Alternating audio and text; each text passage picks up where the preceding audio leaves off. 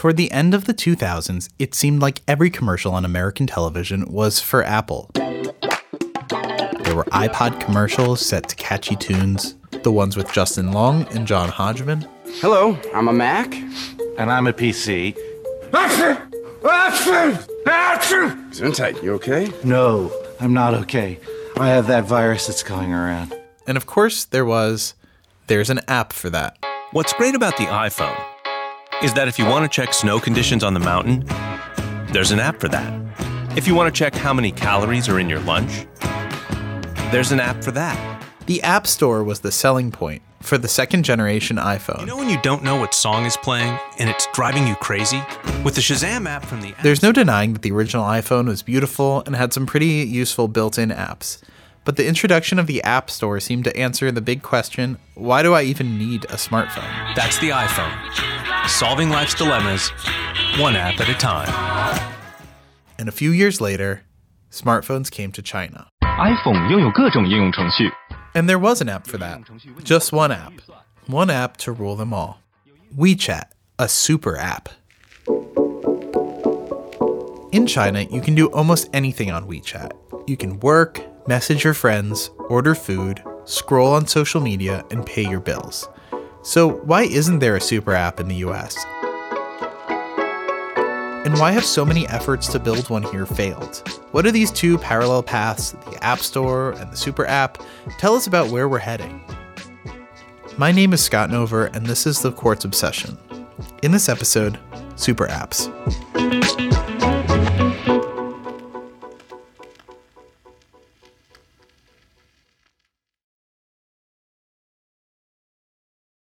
So, joining me here is Ananya. Ananya, please introduce yourself.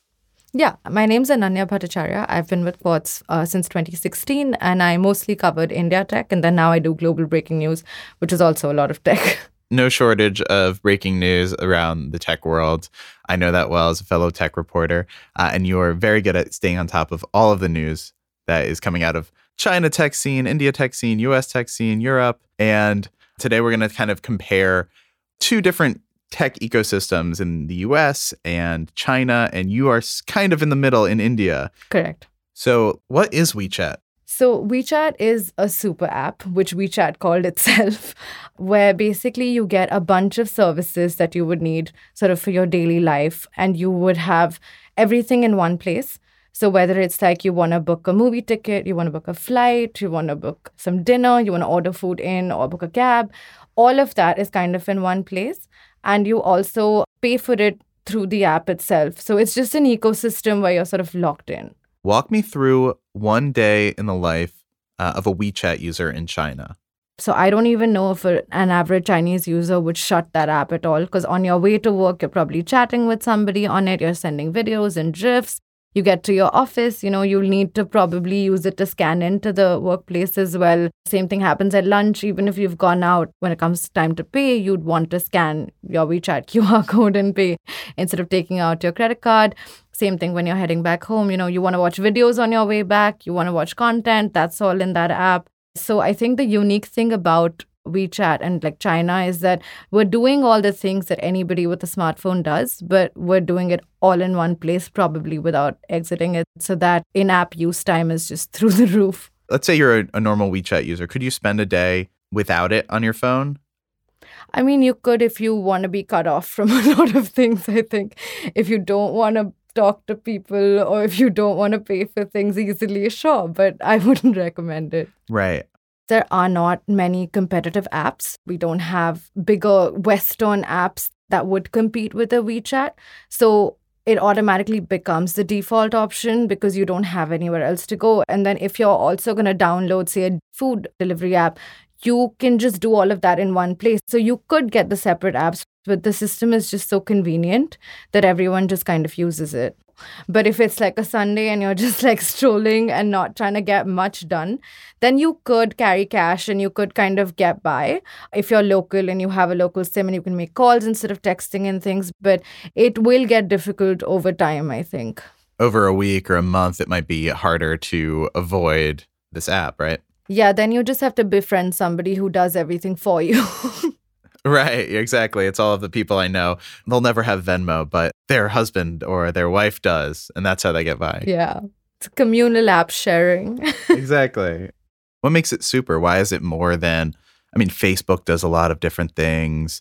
Instagram does a lot of different things. So I think there's two main kind of components to it. One is that you have like apps within apps. So for instance, if I want to order Starbucks, I don't need to go to a separate app and kind of order that. I can do it within WeChat because all these businesses partner with them. And the other thing is also like the ability to be able to pay without leaving that app. So it's the main mediator between a lot of businesses and the Chinese population. Is that right? Correct. It's often the only one. I think it's hard for people outside of China to understand just how important WeChat is to basically everything in China. Explain it to an American or someone that doesn't understand how central WeChat is. For small transactions, there are merchants that won't accept anything else. They won't accept cards and things. And obviously, cash is an option and it always has been. But nowadays, you'll hear of people kind of not having change and not being receptive to it.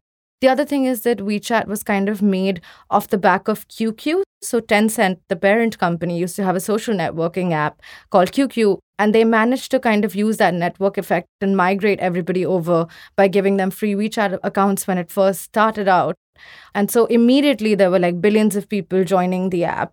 It has a Facebook kind of news feed situation that was curated by algorithms, but also it gave the state sort of power to disseminate their messaging. So just everything kind of worked in favor to keep everyone within the app.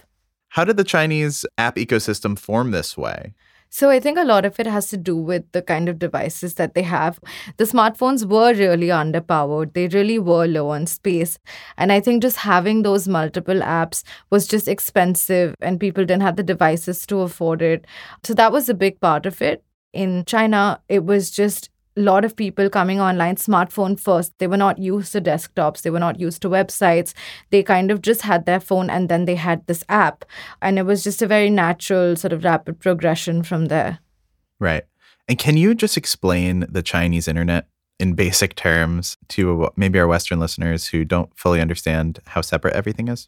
Yeah, it's very closed off. It's very domestic heavy. Like you won't find an Uber or an Airbnb or a Google or a Facebook there. All of those mainstream apps are blocked out. So you do have local companies and you do have local apps kind of substituting for them. And the Chinese population is so enormous that it's pretty viable to just have a domestic internet business, right? Correct, especially because it's sort of homogenous. Like if you talk about India, we have a lot of different languages, we have a lot of different cultures, we have a lot of different economic classes, everything compared to China, which obviously they also have different stratas, but generally it's a more homogenous population. Also because the regime, like if you have an authoritarian regime versus a democracy, it makes a difference in how sort of technology and information is disseminated. So I think those conditions also helped. Are there other super apps in China?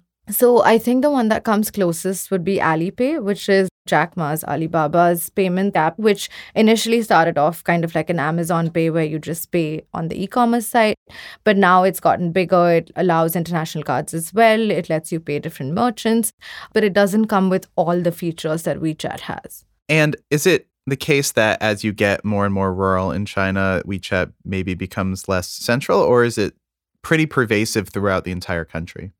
It's actually pretty pervasive because what we were discussing just earlier about most people having the smartphone, even if it's the cheapest one, and the fact that vendors, they have bank accounts. A lot of the populations tend to be unbanked, but China's not one of them. Right.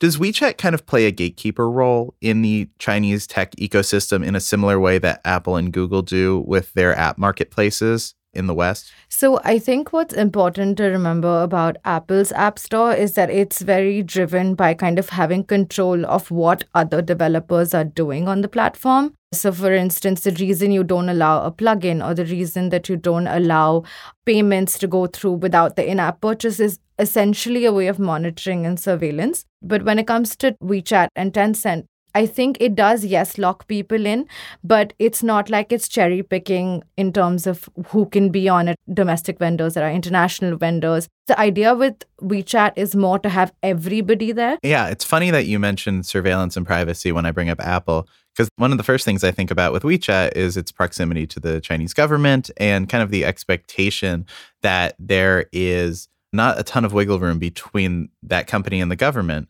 Is that a fair evaluation?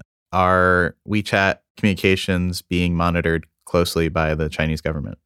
So, of course, WeChat will say otherwise. WeChat won't agree that they are being monitored, or they won't explicitly say it. But there have been times when, yes, it has been a point of concern. Like there was a 2017 report by Toronto Citizen Lab, which found that in a chat, if it said human rights lawyer, whether it was in Chinese or English, it would get retracted. Like the person wouldn't receive that message. But the sender didn't know why that was happening at all. But Amnesty International will rank it 0 out of 100 in terms of like any kind of transparency. Yeah, 0 out of 100 is not a great score. I realized I never asked you a really important question. How does WeChat make money? Oh, so WeChat makes money the same way that a lot of apps do, where they will, charge merchants for putting their storefronts on the app, take a cut out of certain services that they provide. So it's the same way that a lot of apps make money. It starts off free, and then there are things built into it that earn commission for the app. Does WeChat make money off of advertising too? Yes, it does. Before we move on, I want to ask about some of the things we were kind of hinting about earlier between WeChat status in India and the United States. What happened with WeChat in India? Why can't users access it anymore? So in June 2021, there was a standoff at the India-China border. And in retaliation, the government, citing national security concerns, blocked a bunch of apps, I think over 100 or close to 200 apps.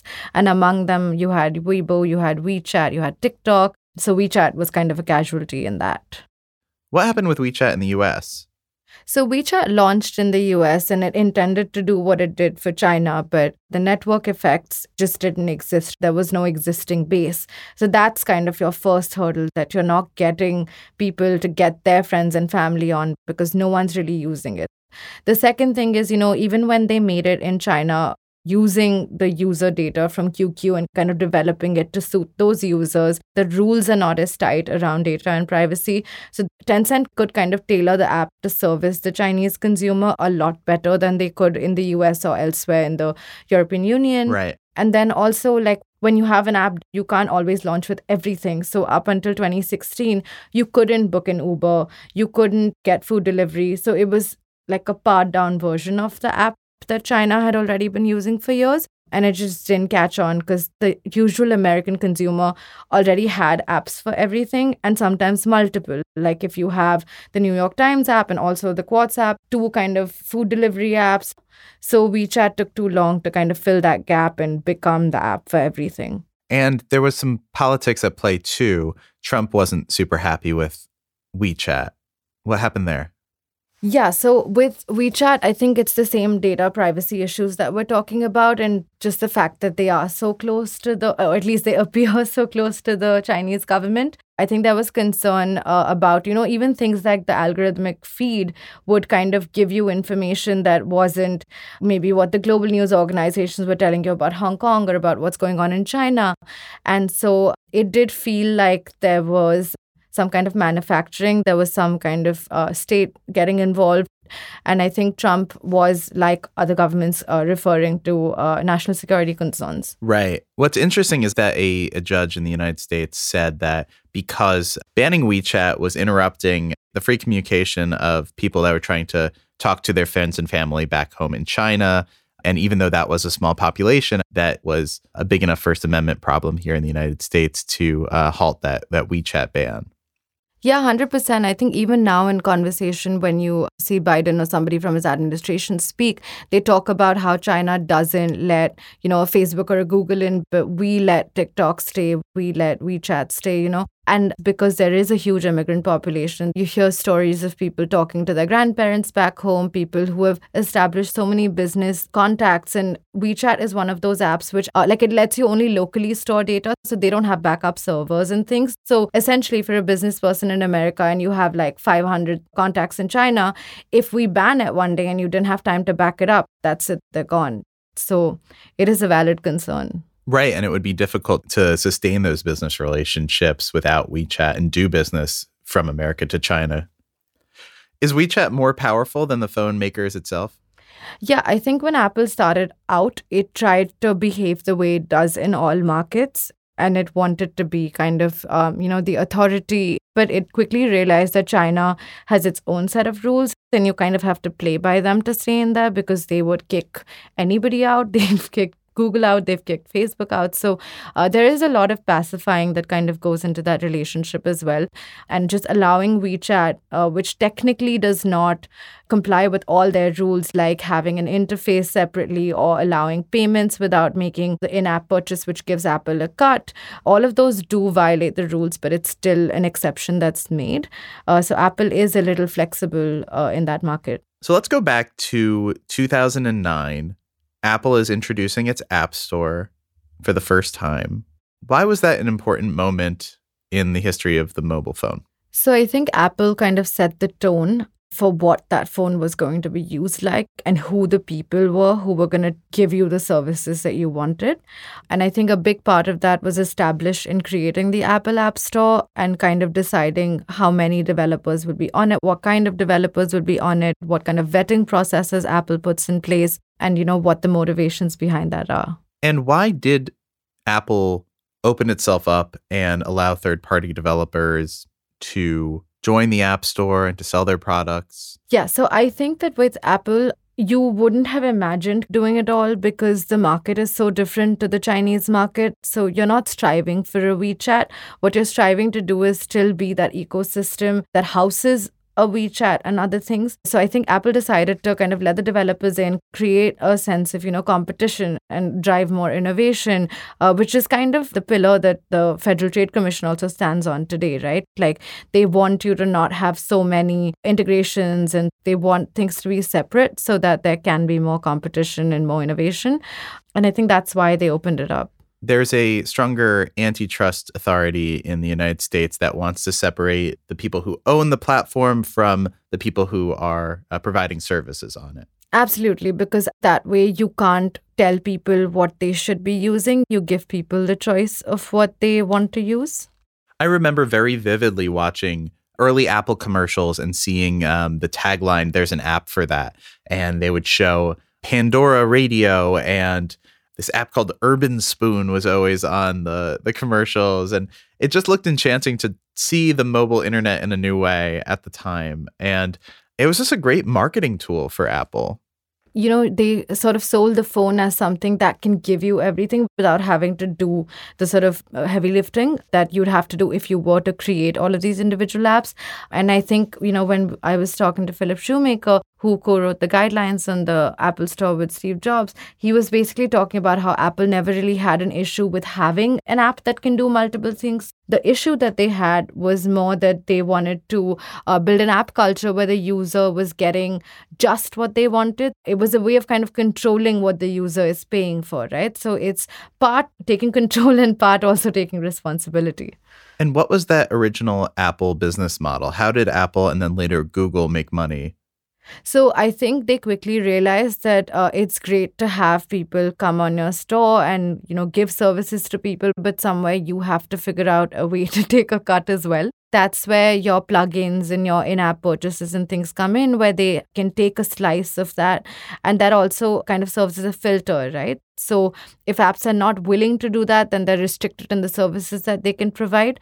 And eventually the ones that end up doing well are the ones that can give more services, and Apple gets a cut out of it as well. And it's the same with the Google Play Store. And what was Apple's cut?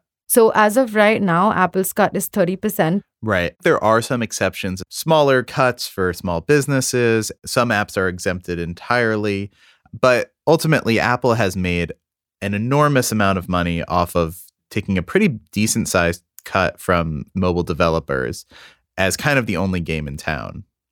Correct. And I think the backlash has also been pretty big because of that. Coming up, we'll talk about whether or not a super app will take over the Western market and who might build it. But first, a quick break.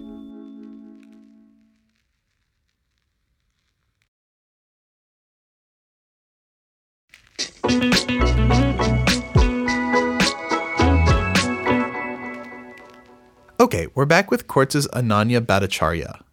And Ananya, my big question is, when am I going to get a super app? Why isn't there one in the US? So I think the answer is kind of two-pronged. One is just, simple consumer habits. People were already used to having separate apps, having phones with a lot of storage and having, easy access to the internet. So it just didn't occur. And just regulation, just building this app itself, like who is going to take charge and build this app and kind of deal with scrutiny that comes with ride hailing and also with fintech and also with food delivery. It just seems like a task. Right. I feel like Americans get a bad rap for just like taking the easy way out of everything. But it's funny that our consumer habits are just being used to using a different app for every single thing, paying on Venmo and ride hailing with Uber or Lyft. There is still an app for that, even, 15 years later. Right. But you could argue that that's the lazy part, right? That you're not changing the habits. Right. There's always that.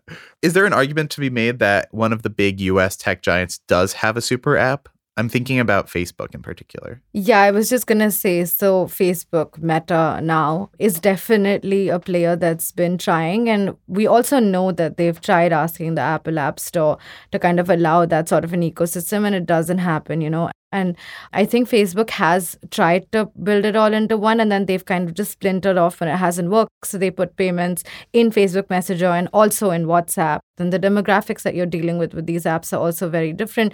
So it's not for lack of trying. I just don't think they've been successful.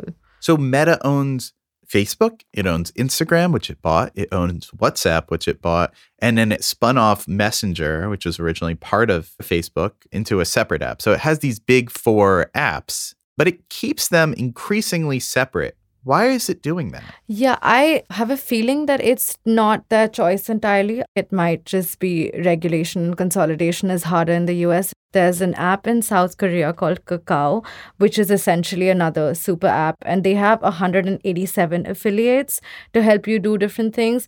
And there is criticism in that country now about how they've grown so big and they are kind of getting unstable. They're not able to handle it. There was a network outage that was huge, late last year. So I suspect that technical aspect might also be a kind of behind the scenes issue for even a Meta or a Facebook, to handle all of that. It's not just about wanting to do it. It's also about being able to do it. But there are a lot of things that you can do within Facebook. There's Facebook Marketplace where you can buy and sell goods.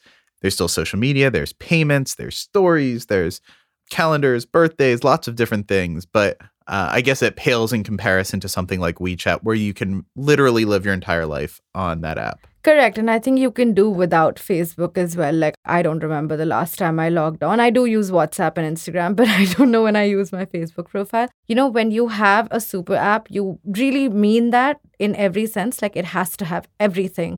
I think there are apps that will try to do some of the things, and then you can call them like complementary apps, like adjacent services apps. So if an Uber kind of gives you a ride, it also gives you food, right? So they're trying.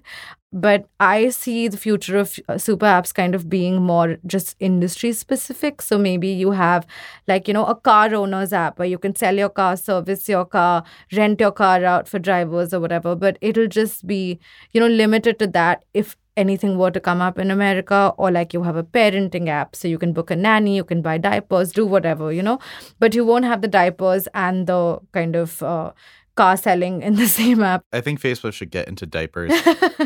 It's a big market. That's the next big market. Yeah.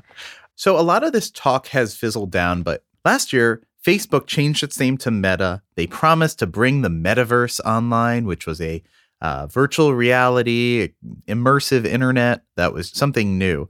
We're not talking as much about it these days because there hasn't been a ton of progress on it or consumer adoption of Meta's VR devices. But how much do you think that was in response to Apple's chokehold on the app marketplaces and Facebook's inability to to do anything about that. Yeah, I think it's interesting you bring up the metaverse because it's not like Meta was the only one working on it, but like we were talking about having different revenue streams. So if you get like NFTs and now I'm buying shoes in the metaverse and I'm doing other things that don't require the oversight of an Apple, it opens up a revenue stream for sure.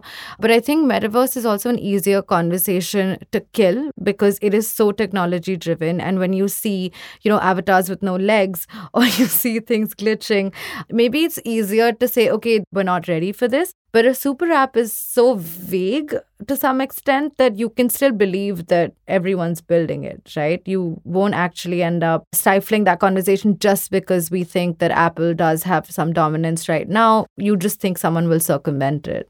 And the public and regulatory scrutiny is so tight around Silicon Valley right now that it feels like the only place that they can go is just some brand new market that no one's in. Right. And maybe own an app store and dominate it in the metaverse. Yeah, that's far-fetched, but good luck. What do you mean that Apple won't allow Facebook to make a super app?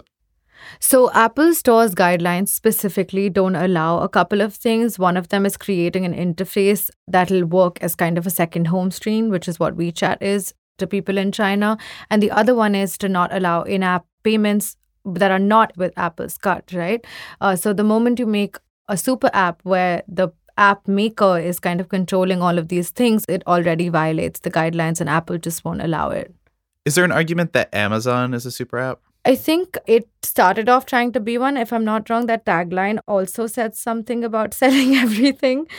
But I think it's very limited to commerce and content, right? I think we don't see Amazon kind of veering into, say, chatting. And the fact that it was kind of coined for WeChat makes WeChat the benchmark. So if you're not offering almost as much as WeChat is, then you're not there. Sorry, Amazon. Amazon does own Twitch, though. That is true. So maybe there's a future in which we're just watching everything on live stream and buying stuff that way. And then next time, Jeff Bezos can probably sell us a seat on a spaceship on Amazon as well. That's some kind of ride hailing. Yeah, what's going to be the super app of space? That's the real question. Which brings me naturally to Elon Musk. Yes. For better or worse, we have to talk about Elon Musk. Elon Musk is probably the most recent of a long line of people in the United States to kind of promise a super app to American consumers. What happened with Musk and his promises to turn Twitter into a super app? Well, I think firstly, he lost a lot of money and then he got a lot of it back. And we got distracted by him being the world's richest man and then not being one and then being one. But also Musk says a lot of things that don't happen. Like he was supposed to bring Tesla to India, I guess like 5-6 years ago now. And I don't even think that's happening at all anymore. And I think the super app thing is a little more nuanced. He wanted to make this app called X for everything. He said he bought Twitter so he could sort of build it ground up from there, which, in theory makes sense because if WeChat started from QQ, that was a social networking chatting app. Like, why can't you do it from Twitter? But I think you can't do it from Twitter because if you see it in his handling of how he's kind of taken over Twitter, he brought over some people from Tesla to work on the engineering side. He fired a bunch of people and the vision is kind of just not there. So he had the intention, but he's still kind of struggling to make Twitter. So I don't know how he's going to make it the everything app. Yeah, he seems to be taking the opposite approach. He's taking every single part of Twitter and trying to change or monetize it as opposed to bringing more things and more features and more third-party companies into the fold and making some money off of that. Yeah, because I think he's realized what Mark Zuckerberg realized with his companies. And he was like, let me just keep it separate. Maybe that works out better. And I also think some of Musk's stock does act as a deterrent. If he is working on a super app and he has this vision, it's a big deal, right? You need a big company to kind of come in and do it, or you need someone with like deep pockets to build something like this. It was the same in China like a decade ago as well. So if Musk kind of takes charge of that conversation, he can shape it. So whether or not it happens is different. But if it happens, will he play a big part in it? Probably. If you wanted to build a super app, why buy Twitter first? Because it seems like it'd be easier to just make one from scratch. I actually do think so as well. I do think that retrofitting Twitter into a super app or like morphing it into something else is just, it makes no sense to me. And also, it's Twitter. It's not like he bought WhatsApp, right? Or like something that was as ubiquitous, because Twitter doesn't have that big a reach. It is a very specific type of person who uses Twitter if we place it in the global context. So yeah, I don't know what he was thinking. I don't think he was thinking. That's true. It's a signal of ambition. Right. And it's a lot easier to be ambitious about going to space or creating electric autonomous vehicles than Twitter. Correct. It's funny because the prospect of an American company making an everything app is limited by the fact that most big tech companies can't just buy their way into it. There's enough antitrust scrutiny that Facebook, for the most part, has to be done buying huge companies. Anyone that it does is going to get antitrust scrutiny, not only from US regulators, but also from abroad. The UK blocked its deal to buy Giphy. Yeah. There's not a lot of wiggle room. So any American company that wants to make a super app has to make it themselves, essentially. Yeah. And then what's your incentive, right? Because at the end of the day, if everyone, like, the point of business is to make money. And then if you're competing, even if you make a super app, but you're ending up competing with Instagram or Facebook and not getting the kind of advertisers and things, then what's the payoff, you know? Right. How important is antitrust regulation to this conversation? Is that really the reason that we haven't gotten a super app outside of China and the reason that we won't have one in the future? Yeah, I think it is part of the problem because WeChat was right time, right place, right people. So you had obviously the regulation, even in China today, is a little bit, the scrutiny is a little bit higher than it used to be. The government did help at the time. They did even use the platform and they didn't kind of get in the way and create roadblocks, which is a blessing in itself, right, for WeChat. Whereas today, when you see the way the FTC functions and the way, just the regulatory oversight in the US is, even if it's something like, Microsoft buying Activision, a big tech company buying a gaming company, it's not really a vertical integration. You wouldn't think it's such a big deal, but it is, right? So now when you come down to locking people into an ecosystem in, say, Facebook's, that will have a huge repercussion, right? So I think it is a big part of the conversation today, even in China and more so in the US. Why do you think tech entrepreneurs are still to this day promising to build a super app, even if it just seems completely unlikely that the consumer behavior isn't there and the antitrust scrutiny is just too high? I have a one-word answer, and that answer is money.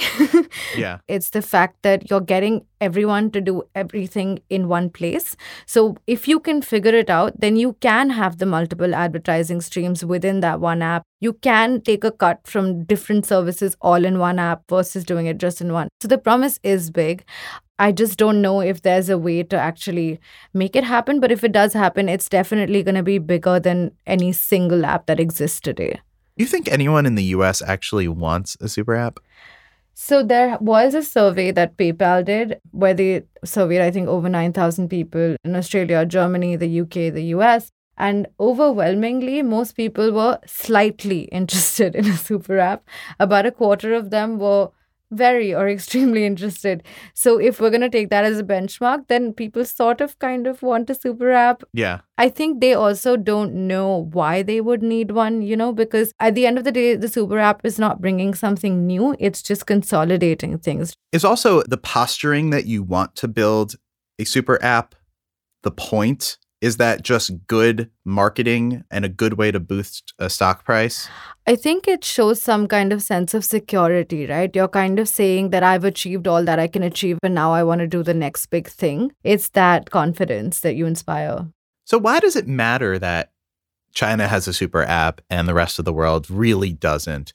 Because ultimately, what you're doing is either opening your phone and seeing a bevy of services or opening your phone and then opening an app and seeing a bevy of services.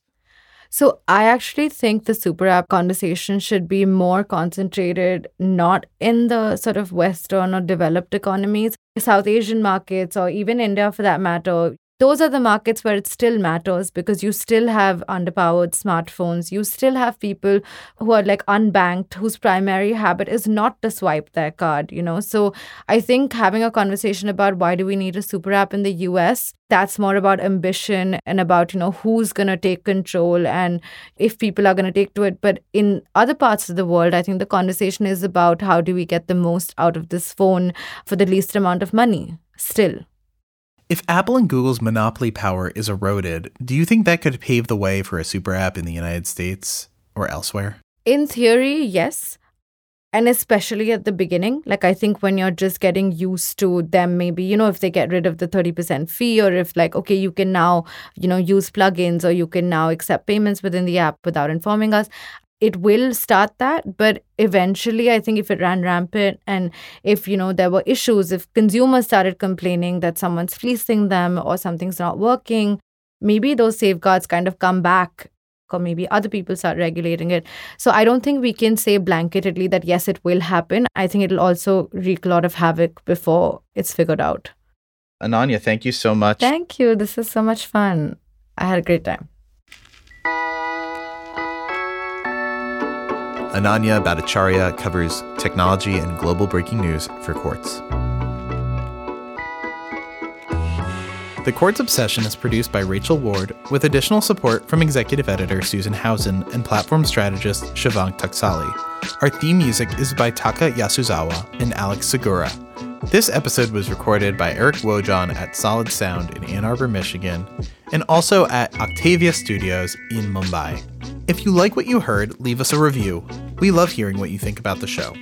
Tell your friends about us, then head to qz.com/obsession to sign up for Quartz's weekly obsession email and browse hundreds of stories about everything from black box recorders to ABBA to the Yuletide classic All I Want for Christmas Is You.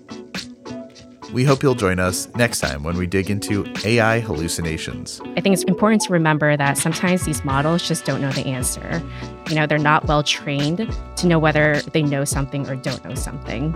Humans are better at knowing what they don't know. I'm Scott Nover. Thanks for listening.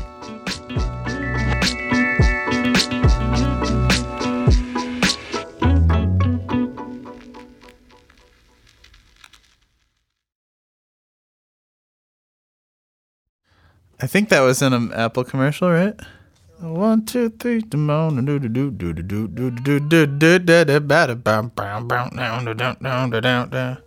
That's not a bad song.